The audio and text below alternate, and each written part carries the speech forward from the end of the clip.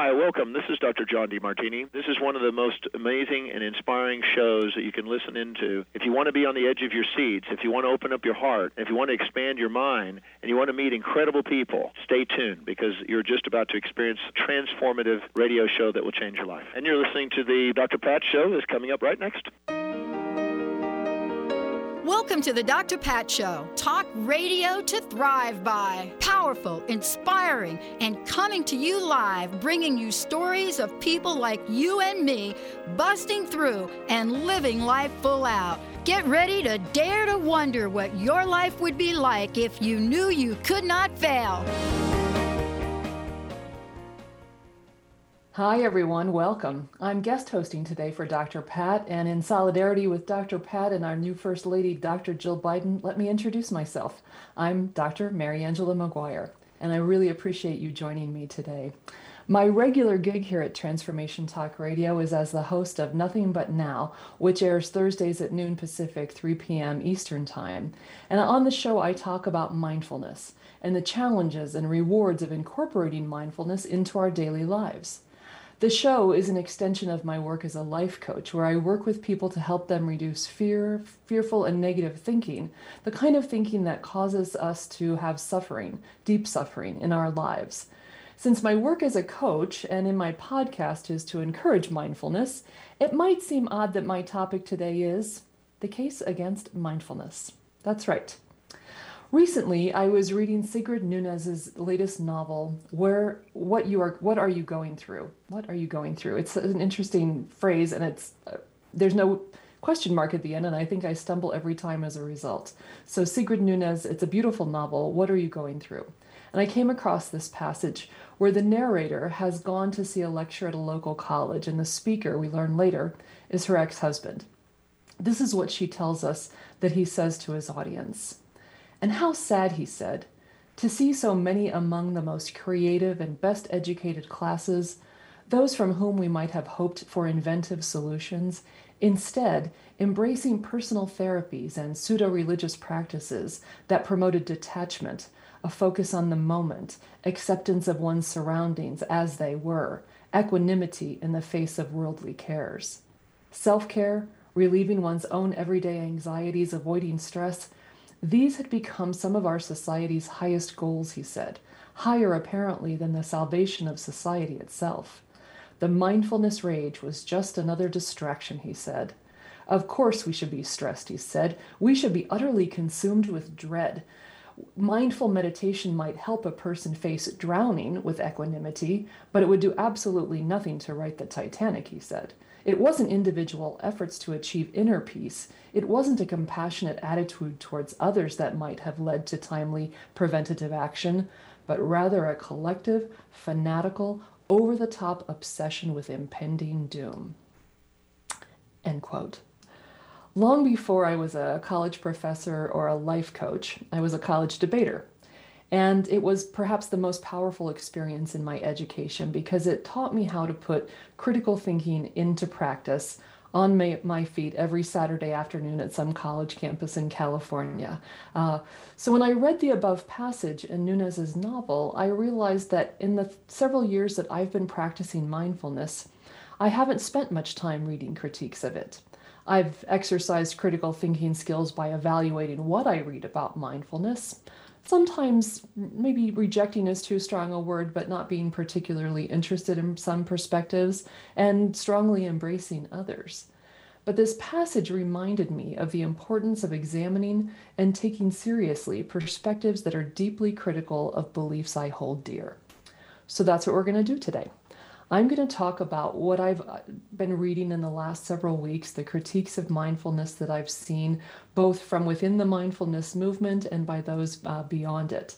And I've identified 5 things that I think people say frequently about mindfulness. And I'm going to endeavor to respond to them, not perhaps as I might have as a college debater, but mindfully, and to describe the experience of and the challenge of allowing these ideas to become part of my own perspective on mindfulness. So here are the 5 things that I think you're most likely to see in a critique of mindfulness. And they're interrelated, but I've made them slightly separate. So the first one, and you'll see this in a lot of different places, both in kind of short articles and more and deeper evaluations, is simply that mindfulness is a commodity. It's something that's being packaged and bought and sold in books and podcasts, retreats and phone apps, and that the modern version of it that we see in all of these places and marketed in all of these places is really designed to do nothing more than make the seller a few extra bucks, and in some cases make the seller pretty rich indeed. So that's the first one. It's just a commodity and nothing more. It really doesn't do much for anyone except the person selling it. The second that you'll see often is that it's Buddhism light. And you know that Buddhism light, L-I-T-E kind of light, right? That it's detached from the serious teachings of Buddhism to make it simple to market, right? And to relate it to a mass audience. But that it is so divorced from those principles that it really shouldn't in any authentic way suggest that it's derived from them. The third is that its benefits are simply overstated. Particularly any kind of scientific work that is being used to promote it or to say, see, it has actual consequences for something like our understanding of neuroscience, and that the claims that it makes about helpfulness are in no way unique to it, that you can achieve the same ends through other means maybe that you don't have to buy or go to a retreat or go to a webinar or put an app on your phone. A fourth one is that it is a tool of neoliberalism. In other words, that, and this comes in part from the fact that it's often used in a corporate setting. And it suggests that this critique suggests that mindfulness makes people passive and complacent and willing to accept whatever the culture at large, but their bosses in particular, ask of them without criticism, without any sense of their own agency perhaps, and without exercising their critical thinking skills. And then the fifth is that it not only teaches passivity and complacence, but it gives people an excuse for not being politically active. And in that particular sense, and there's a critique that's really emerging that's very interesting to read about, is that mindfulness can in fact be an expression of white privilege. If you look at mindfulness communities, are they dominated by whiteness? And are the people there being encouraged to have this passive, complacent attitude that would be accepting not only of white privilege, but of systemic racism towards others? So those are the 5 most common critiques I think that we see in the literature. And again, among people who are promoting mindfulness themselves, so critiquing others that they're not doing it correctly, but also from without, from writers like Barbara Ehrenreich, who is a very credible, interesting writer and someone who has some really harsh things to say about mindfulness, to be honest. So we're going to start by going back through these and talking about them in a little bit more detail. But since we're kind of at the 11-minute mark, so let's go ahead and take a break. And when we come back, look at each of these 5 common criticisms of mindfulness and say, where are they on the right track? Right? How can we be open to some of these criticisms and at the same time bring our own understanding of mindfulness to bear to say, and our own critical thinking skills to ask ourselves, what is true here for me and what is not? So you're listening to the Dr. Pat Show on Transformation Talk Radio. We'll be right back. Hi, I'm Ambrosia. And I'm Alexa. And we are the hosts of Inner Bloom Podcast. A podcast about spirituality and intuitive development. Together, we utilize our intuitive gifts and our own personal life experiences to empower you to live an extraordinary life. Check us out and subscribe at innerbloompodcast.com. Imagine starting your week off with a teaching, a clearing, and an activation direct from the God consciousness. If you would like to feel more in charge of your week ahead, then I personally invite you to join me, Tracy L. Clark, for our monthly Soul Sunday non-denominational service at 11 a.m. Eastern Time, online or in person. All donations for this event go to the TLC Initiative Fund to help those in need. Sign up now at tracylclark.com and let's connect together in the glory realm. Did you know that all of the shows on the Transformation Radio Network are available as podcasts to stream or download? Really? Check us out. Go to transformationradio.fm. We have business shows, spiritual shows, energy healing shows, and pretty much everything in between. Something for everyone, guaranteed to inspire, educate, and transform. We are transforming the world, one listener at a time. Do you drive yourself crazy trying to make important decisions? And when you finally do, then you start second-guessing yourself. Would you like to know why you do this and how to change it? You can. When you take time to go inward, you'll find a wisdom that resides in the body. Begin by quieting your mind and sending your awareness into your body. Notice where there may be a discomfort. Ask it what it wants you to know. Listen carefully. It will reveal what it is about making this decision which holds you back. You can keep asking for information until you reach the deep core value of what keeps you from comfortably making a decision and sticking with it. Awareness is the first step toward making change. I'm Carrie Kadombi, and I'd love for you to join me on Transformation Talk Radio for my show, A Spirited Exchange. For more information about me, visit my website, thedivineguidancegift.com. Are you ready to get big and live your life out loud? Tune in to Get Big Out Loud Radio, exploring life through the lens of curiosity and compassion, with me, Carrie Knudsen, joining Dr. Pat live every second Monday at 10 a.m. Pacific on TransformationTalkRadio.com. I will offer ideas to transform what you are thinking into conscious action. If you want to get big and live your life out loud, visit me at KnudsenSpeaks.com. Hi, everyone. Welcome back to the Dr. Pat Show. I'm Mariangela Maguire, and I'm guest hosting for Dr. Pat today. And you can catch me usually on Thursdays at noon Pacific, 3 p.m. Eastern Time on my podcast, Nothing But Now. Love to have you join me there. And today, even though my podcast and my life coaching work is often about encouraging people to learn about mindfulness practices and incorporate them into their daily lives, today I've decided to take on the case against mindfulness, to really engage in an exercise, I would say both of critical thinking and of mindfulness, in order to bring my conscious awareness to what are the limitations of this belief system that has become very important to me and to so many other people. So we're looking at 5 of the most common critiques that you can find in books and magazines, newspaper articles, through Google searches in the library, etc. If you're looking for the case against mindfulness, is an easy thing to put into a search bar.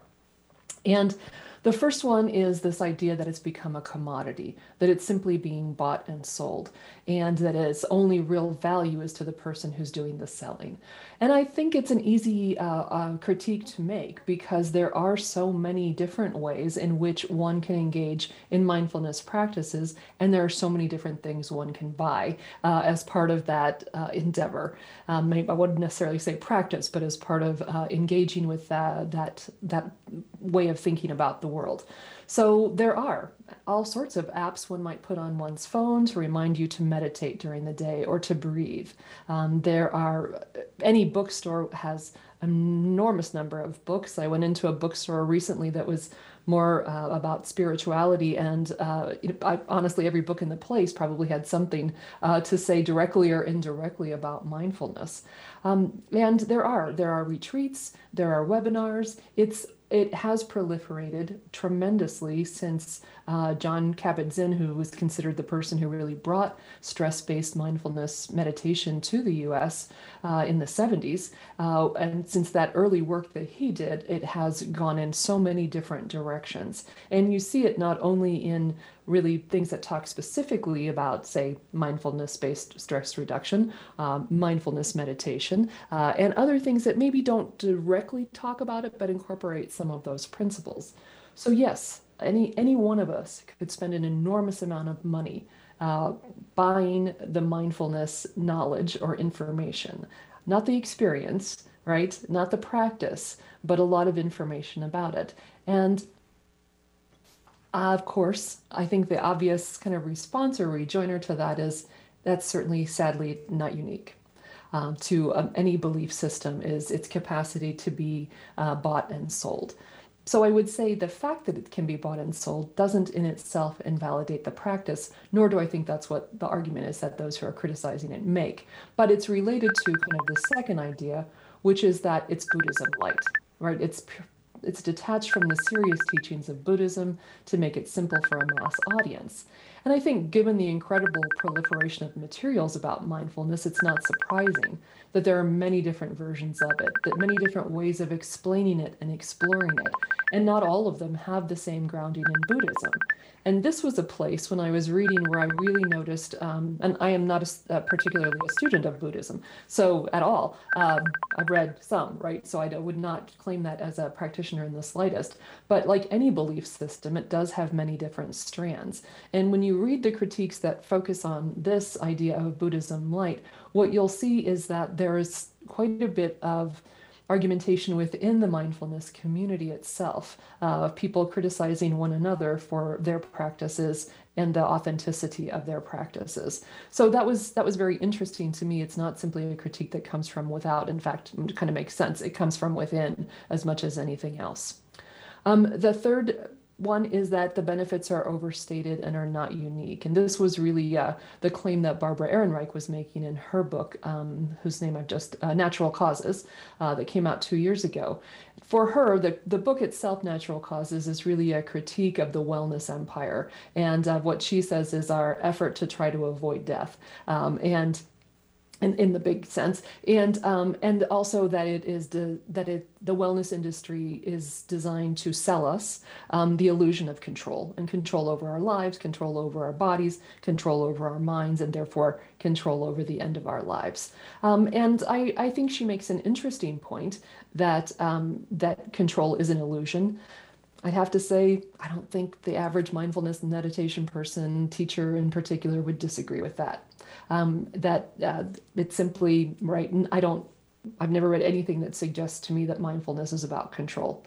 And I personally think control is an illusion. And the first time I ever read that sentence, it was absolutely transformational to really understand that we don't believe that. We tend to walk through our daily lives with the illusion that we are in control, in the sense of if I change the light switch, I think I have control over what's going to happen there with the electricity, but that there are so many ways in which even that is an illusion. It may or may not happen. That light might burn out. The whole system might go out, right? Things happen. And that illusion of control puts us in a place of always being horrified when things don't go our way, when things go amiss or awry, as opposed to saying that is normal, that is to be expected because we don't have the control that we often think that we do. But this argument about the benefits not being both overstated and not unique is one that you'll see when people talk about it in the relationship between mindfulness and neuroscience, and what neuroscientists are finding and noticing about the brains of people who meditate when they meditate, and sometimes after, what kind of calm, alert, awake awareness that they might be able to have or sustain as a result of the meditation practice. And Ehrenreich writes, you can gain some of these. First, she claims it's an overstated claim, and then she says you can gain some of these benefits of calmness, serenity, equanimity through other means. And I would say that's probably true. It's been true in my life, and I imagine it's true in yours as well. The fourth claim is that it's a tool of neoliberalism, right? That it's really just designed to make us better workers in a capitalist society in order to make more money for our capitalist bosses. And it's an interesting argument, and it makes sense that it has arisen because many of the ways in which mindfulness has proliferated in this country in particular is that in the corporate setting. So, and then Ehrenreich writes quite a bit about this as well. She really blames the tech industry. They brought some aspects of mindfulness into the workplace, and through having meditation rooms in the corporate environment, organizing retreats or webinars, making coaches available, incorporating it, integrating it into the wellness program in general. For their employees. And there are a lot of really kind of creepy pictures of people sitting in suits on the ground, supposedly meditating. And I think it actually does feel kind of uncomfortable to say, what's really happening in that photograph? Are people just being encouraged to become passive and complacent and in that context of work to be sort of better workers? So it aroused a lot of suspicion, because you can see from a cursory glance at contemporary corporate America that really, let's be honest, right, big business does nothing that does not contribute to their bottom line, right, and executive pay and shareholder earnings. So it's inconceivable to some people that a program sponsored by an employer has personal liberation as its goal. It's an understandable critique, if you ask me. And then the fifth one that I think is emerging more clearly and is in more recent things that I've read, or more recently published work that I've read, is that it's not only teaching passivity and complacence, but that it gives people an excuse for not being politically active, that it's very self-absorbed, self-centered, it's only about the self, and that as long as I have peace, inner peace, right, and I'm projecting inner peace out into the world, that I don't have to be politically active, that in itself is enough. And that in that sense, and very specifically then in the conversation we've been having, at least white people have been having in the last 12 months, I think African American people have been having this their whole lives, about racial inequality and injustice in our country and the need for racial reconciliation, but that to go into a mindfulness space and to make that your central belief system can in itself be an expression of white privilege. And that's a very, to me, damning critique. It's really something worth taking in. So that's what I want to transition to next. So if these are the 5 most important critiques, what can we say about them? And if we are trying in our daily lives to practice mindfulness, what do these critiques call upon us to do? I would say for me, before I read all of this, I wasn't particularly interested in the critique beyond my own response to the things that I read. I didn't like everything I read. I didn't pursue everything that was available. I was, I think, kind of picky. But this has really called me to say, well, let's talk about the bigger picture of this. So I'm gonna, in my responses, really put some of these things in groups. And the first one is, I think it encourages us, thinking about these critiques of mindfulness, to think about our critical thinking capacity, right? What are the legitimate questions that we ought to be asking ourselves when we look at any belief system, right? What level of scientific support, for instance, do I need in order to find something useful? Is scientific backing the thing that persuades me that something is legitimate or worthwhile? What results am I looking for? What guarantees am I looking for? Am I looking for a quick fix? Do I think that this will be that? Can I bring a critique, I would hope, to the notion of a quick fix, right? That something as long standing as my habits of mind, the idea that I could bring a quick fix to it, that's something I ought to be suspicious of, no matter what the product is or the book is that I think I might buy that would help me. I think the higher the cost, in terms of my own time or money or the government's, right, the more I ought to appreciate perhaps evidence-based assessments. And then the question, mindfulness is often accused of being perceived or claiming to be a panacea for suffering. Do I believe anything is a panacea? Not unique to mindfulness, but in my own thought processes. What are my expectations? What do I need to be persuaded that something's useful? What are the questions that I should always bring to any system of beliefs that I might want to incorporate into my daily life? So that's the first thing we want to talk about. We're going to take a break right now, our second break, and when we come back, we're going to talk about 2 other particular ways that we might mindfully respond to the critiques of mindfulness. You're listening to the Dr. Pat Show on Transformation Talk Radio. I'm Dr. Mariangela Maguire, and I'll see you after the break. Message Delivery by Lisa Ann. You can't make this stuff up. Tune in every first and third Thursday at 1 p.m. Pacific on TransformationTalkRadio.com. Message Delivery is an inspirational show about the journey to enlightenment and spirituality. For more information or your own personal message delivery, visit angelmessages2u.com. That's Angel Messages, the number 2, the letter U.com. Transition, simultaneously the most difficult and vital part of the human experience. Without change, how would we grow? Tune in to Grounding into Your Radiance with Stacey Barber every second and fourth Thursday at 9 a.m. Pacific on TransformationTalkRadio.com. Step into your truth and allow the light into your life. For more information about Stacey and her services, visit StaceyBarber.com. That's Stacey, S-T-A-C-I-E, Barber.com. It's time to get your life back on Burn Bright Today with Jennifer Marcinelli. Tune in each month on TransformationTalkRadio.com. Learn to move from the darkness of burning out to the light of burning bright. Jennifer is redefining stress and the energetic causes of burnout, shining a light on process to get your life back. For more information about Jennifer and her work, visit burnbrighttoday.com. Tune in to The Truth is Funny with Colette Steffen each Wednesday at 8 a.m. Pacific, 11 a.m. Eastern on TransformationTalkRadio.com. This hit show will have you thinking outside the box and riding the wave of infinite potential. Join Colette on the Higher Self Network, inspiring listeners to shine their brilliance and ensure success while roaring with laughter as they recognize the humor of the giant cosmic joke. Visit thetruthisfunny.com. Raising the vibrations through stimulating conversations while exploring the mysteries of Atlantis and Lemuria on Tales from the Merworld Radio with me, Amira Beth.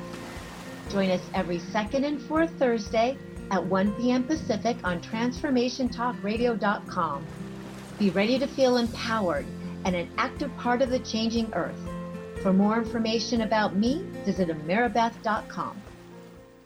The Truth is Funny. Shift Happens with Colette Marie Steffen is excited to welcome Karen Benton as a monthly guest host. Tune in on the third Wednesday of each month at 8 a.m. Pacific Time to regain confidence and trust in your capacity to create change in your life, your health, your family, and your well-being. Karen Benton is a mother, nurse practitioner, certified body talk practitioner, Franklin Method instructor, and owner of Limitless Living LLC. For more information about Karen, visit KarenBenton.com.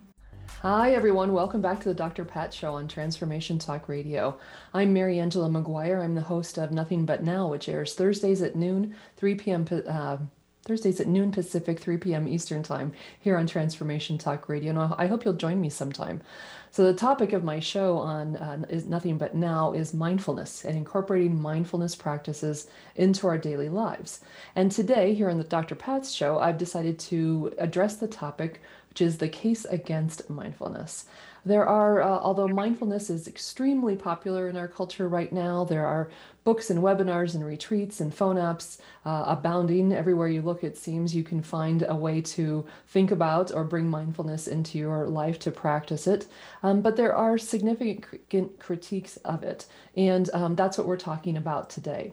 So we've been talking initially about the idea that it's a commodity, something to be bought and sold, that it's Buddhism light, that it's really, much of it is divorced from the kind of the authentic roots of Buddhist thinking. And so we've been talking a little bit about that. And one of the ways, if you, like me, are committed to mindfulness, but you want to take these critiques seriously, then what I've been suggesting is that we have a reason to do that because it in itself, I think, taking the critique seriously is a practice of mindfulness, is of noticing what is happening when I hear information that's contrary to or critical of something that is important to me. So we've been talking about what kind of critical thinking questions we might be asking ourselves. What do I need to be persuaded? What's important here? What matters? And the next set of questions I think about is really to examine what is my role in mindfulness. Is it just something I'm doing for myself as an individual? And in a sense, it's my money and time to spend. And if somebody who's making a buck off of my time and money, I guess that's my choice. But there are kind of two limitations I want to talk about with that. But the other question is, or am I a person who is encouraging others to participate in it? And I am, right? I'm a life coach. People pay me to talk to them, to listen to them more than anything else. And in responding to them, I often encourage them to explore mindfulness practices. I recommend books to them. I recommend podcasts and websites of people whose work I think is inspiring and legitimate.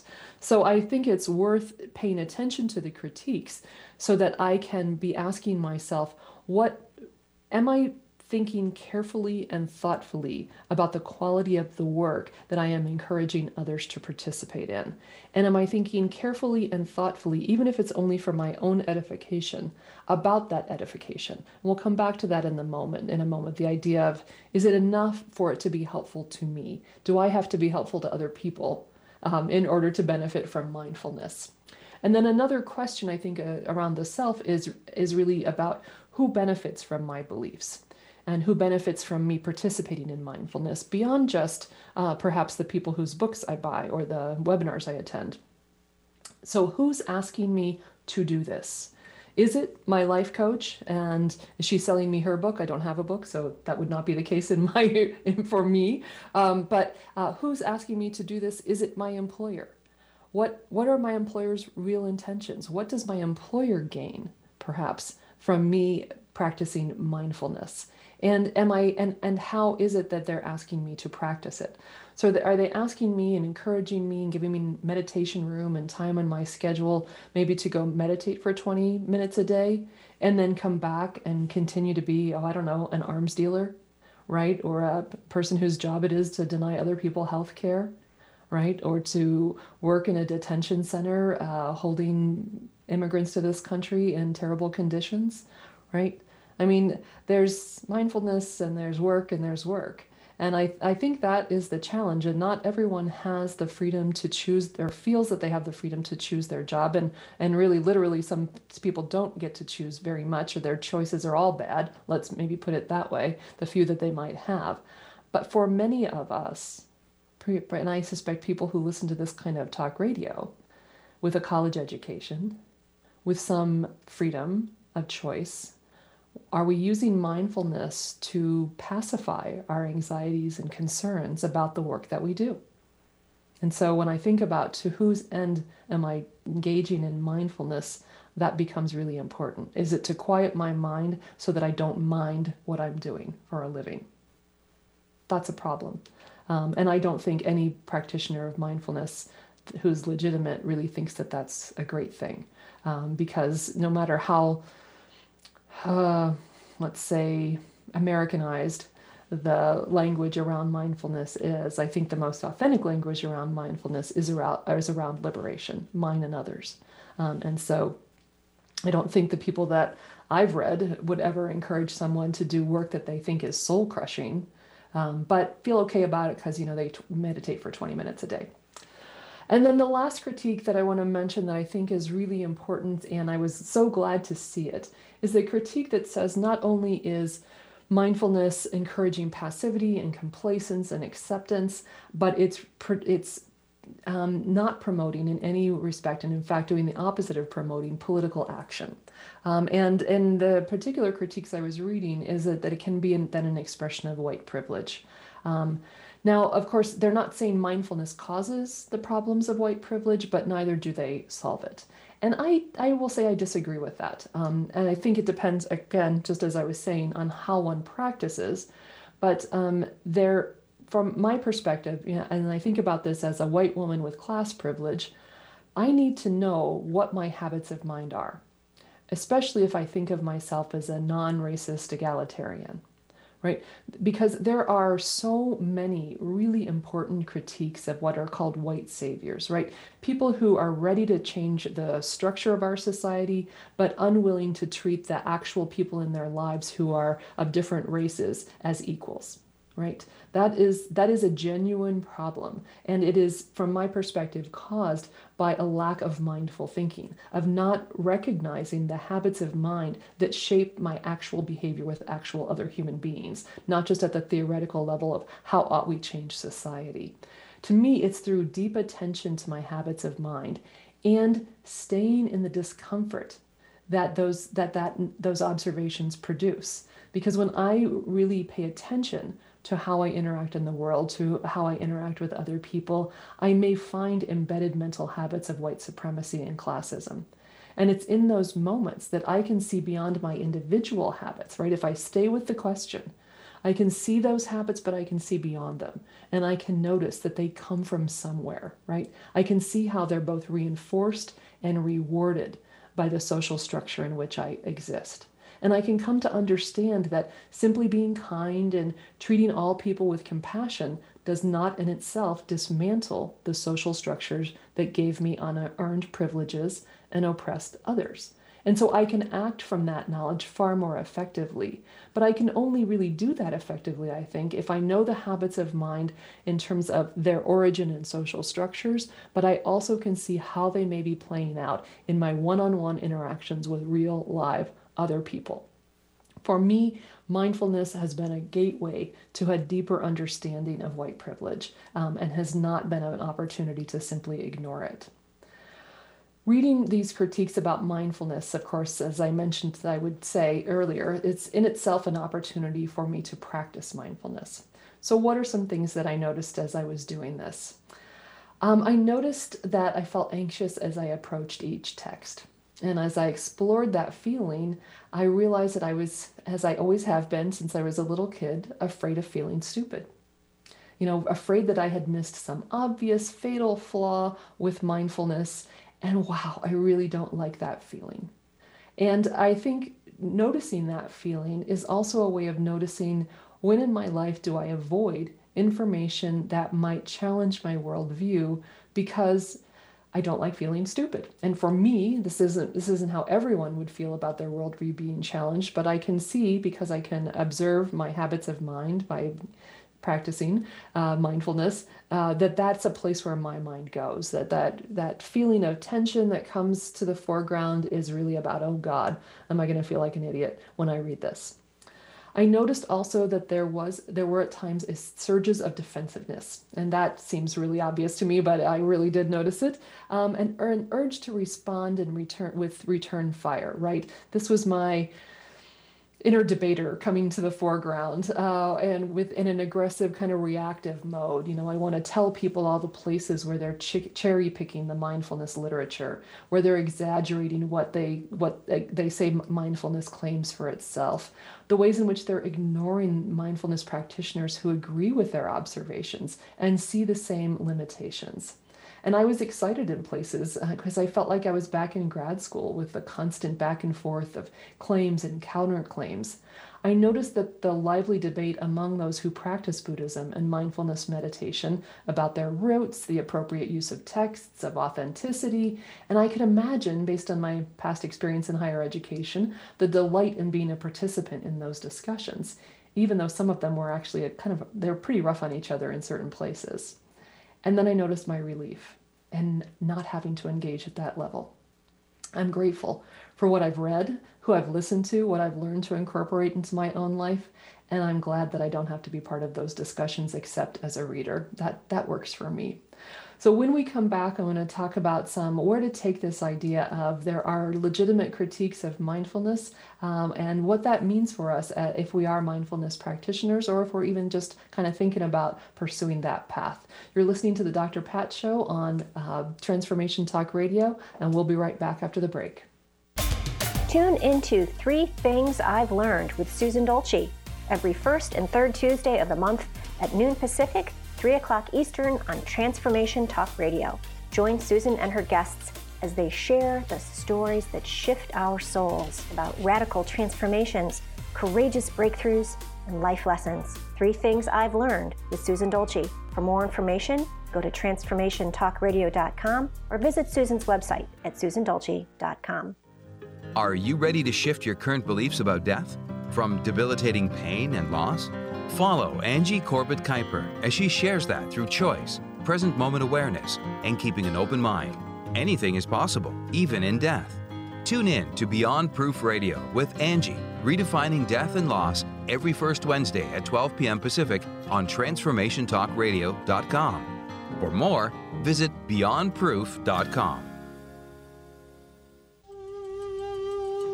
Imagine you are a ball of steel, smooth, small, and cool to the touch. Your life will soften you with fire. You will take hits that shape you. You will be forged into a powerful, purposeful work of art. Tune in to Forging a Life with Coach Christine Clark, joining Dr. Pat Basili in a 3-part series, Truths in the Creation of Katana, on TransformationTalkRadio.com. Christine Clark, a gifted, engaging speaker and trainer who has forged her life in the fires of self-employment, will take you on a journey to exploring the internal, mental, and emotional blocks that stand between us and a life of significance through an analogy of the process of crafting a traditional Japanese sword, or katana. For more information about Christine, visit sunglowtransformation.com.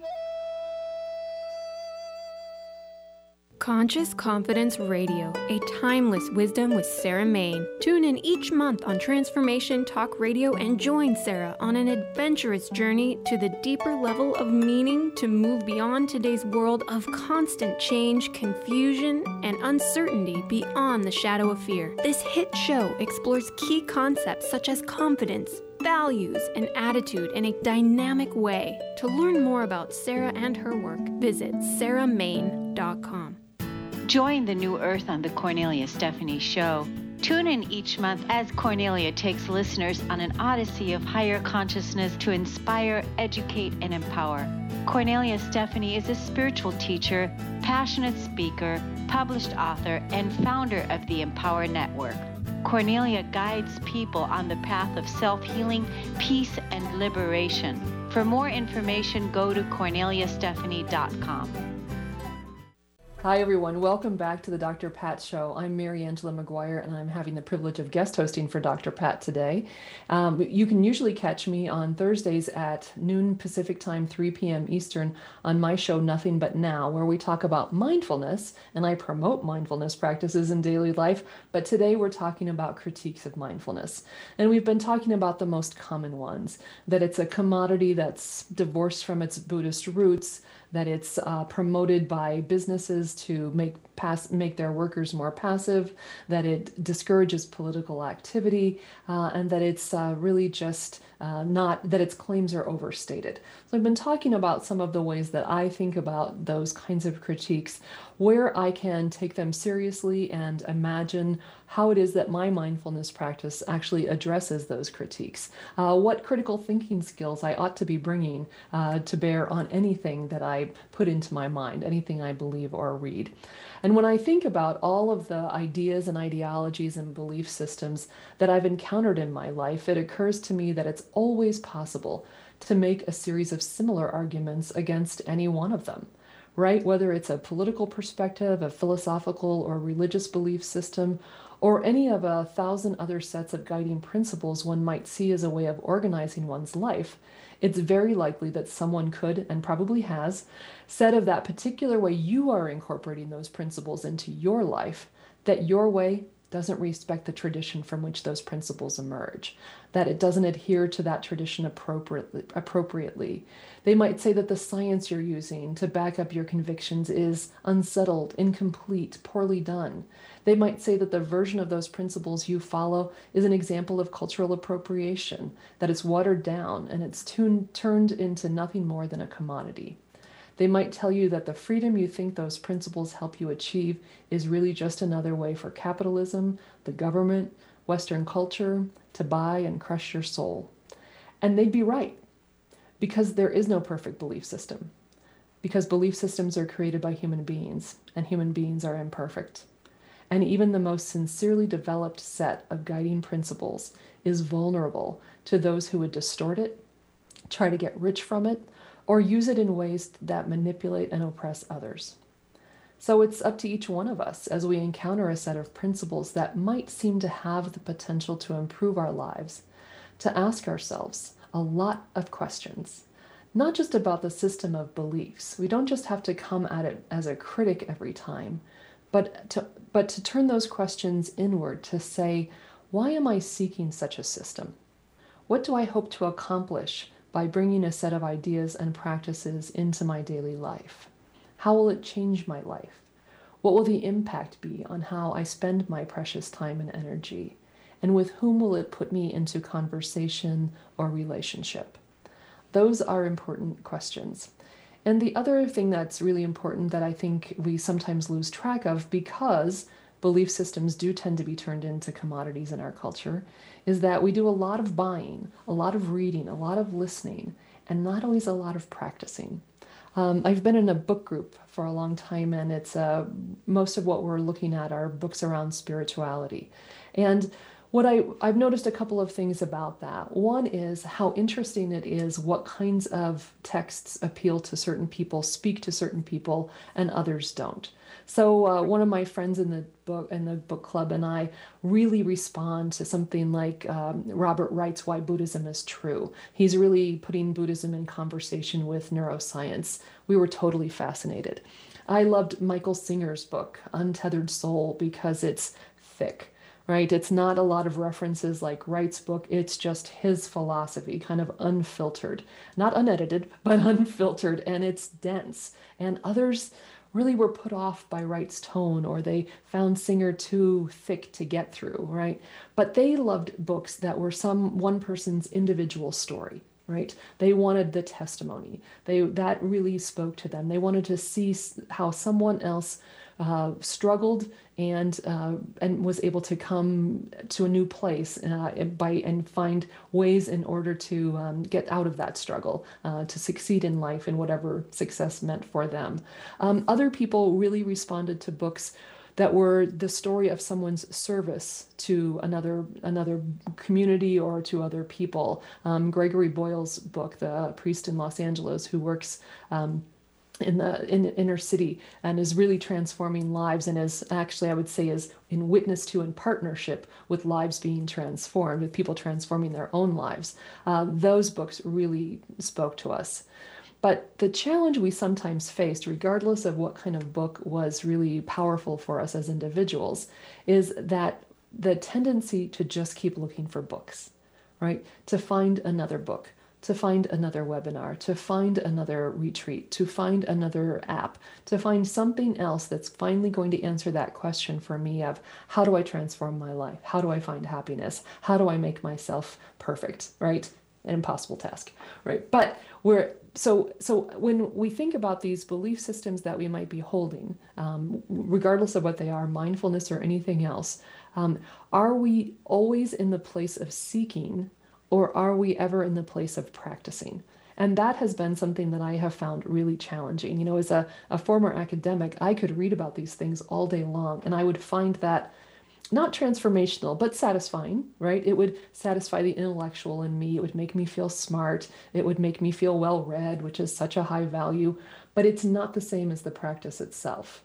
And that of course is the challenge. And it's what I've really loved about mindfulness. And it's what I say on my show every week. The principles are not complicated. It's not like studying physics, friends, but putting them into practice, that is the challenge, because it's every moment of every day, the opportunity to practice mindfulness, right? Awareness of the present moment without judgment.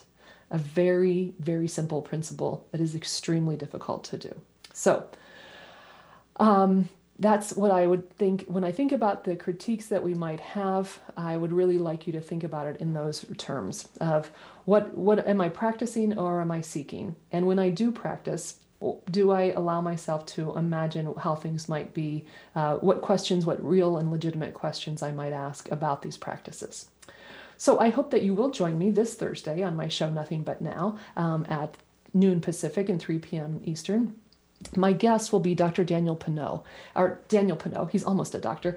He's a doctoral candidate in clinical psychology at the University of Mississippi. And Dan's research involves working to disseminate evidence-based mental health information, including mindfulness, psychoeducation, and diverse outreach seminars to a large college audience. And his current research looks at how best to provide online tools around mindfulness information about the functions of emotions, etc., effectively to college students. He's a really wonderful guy and very interesting to listen to. And it's another perspective on mindfulness. And one of the questions I'm really going to ask him to talk to us about is, if you are concerned about someone in your life, what are effective ways to provide mental health education and information to them?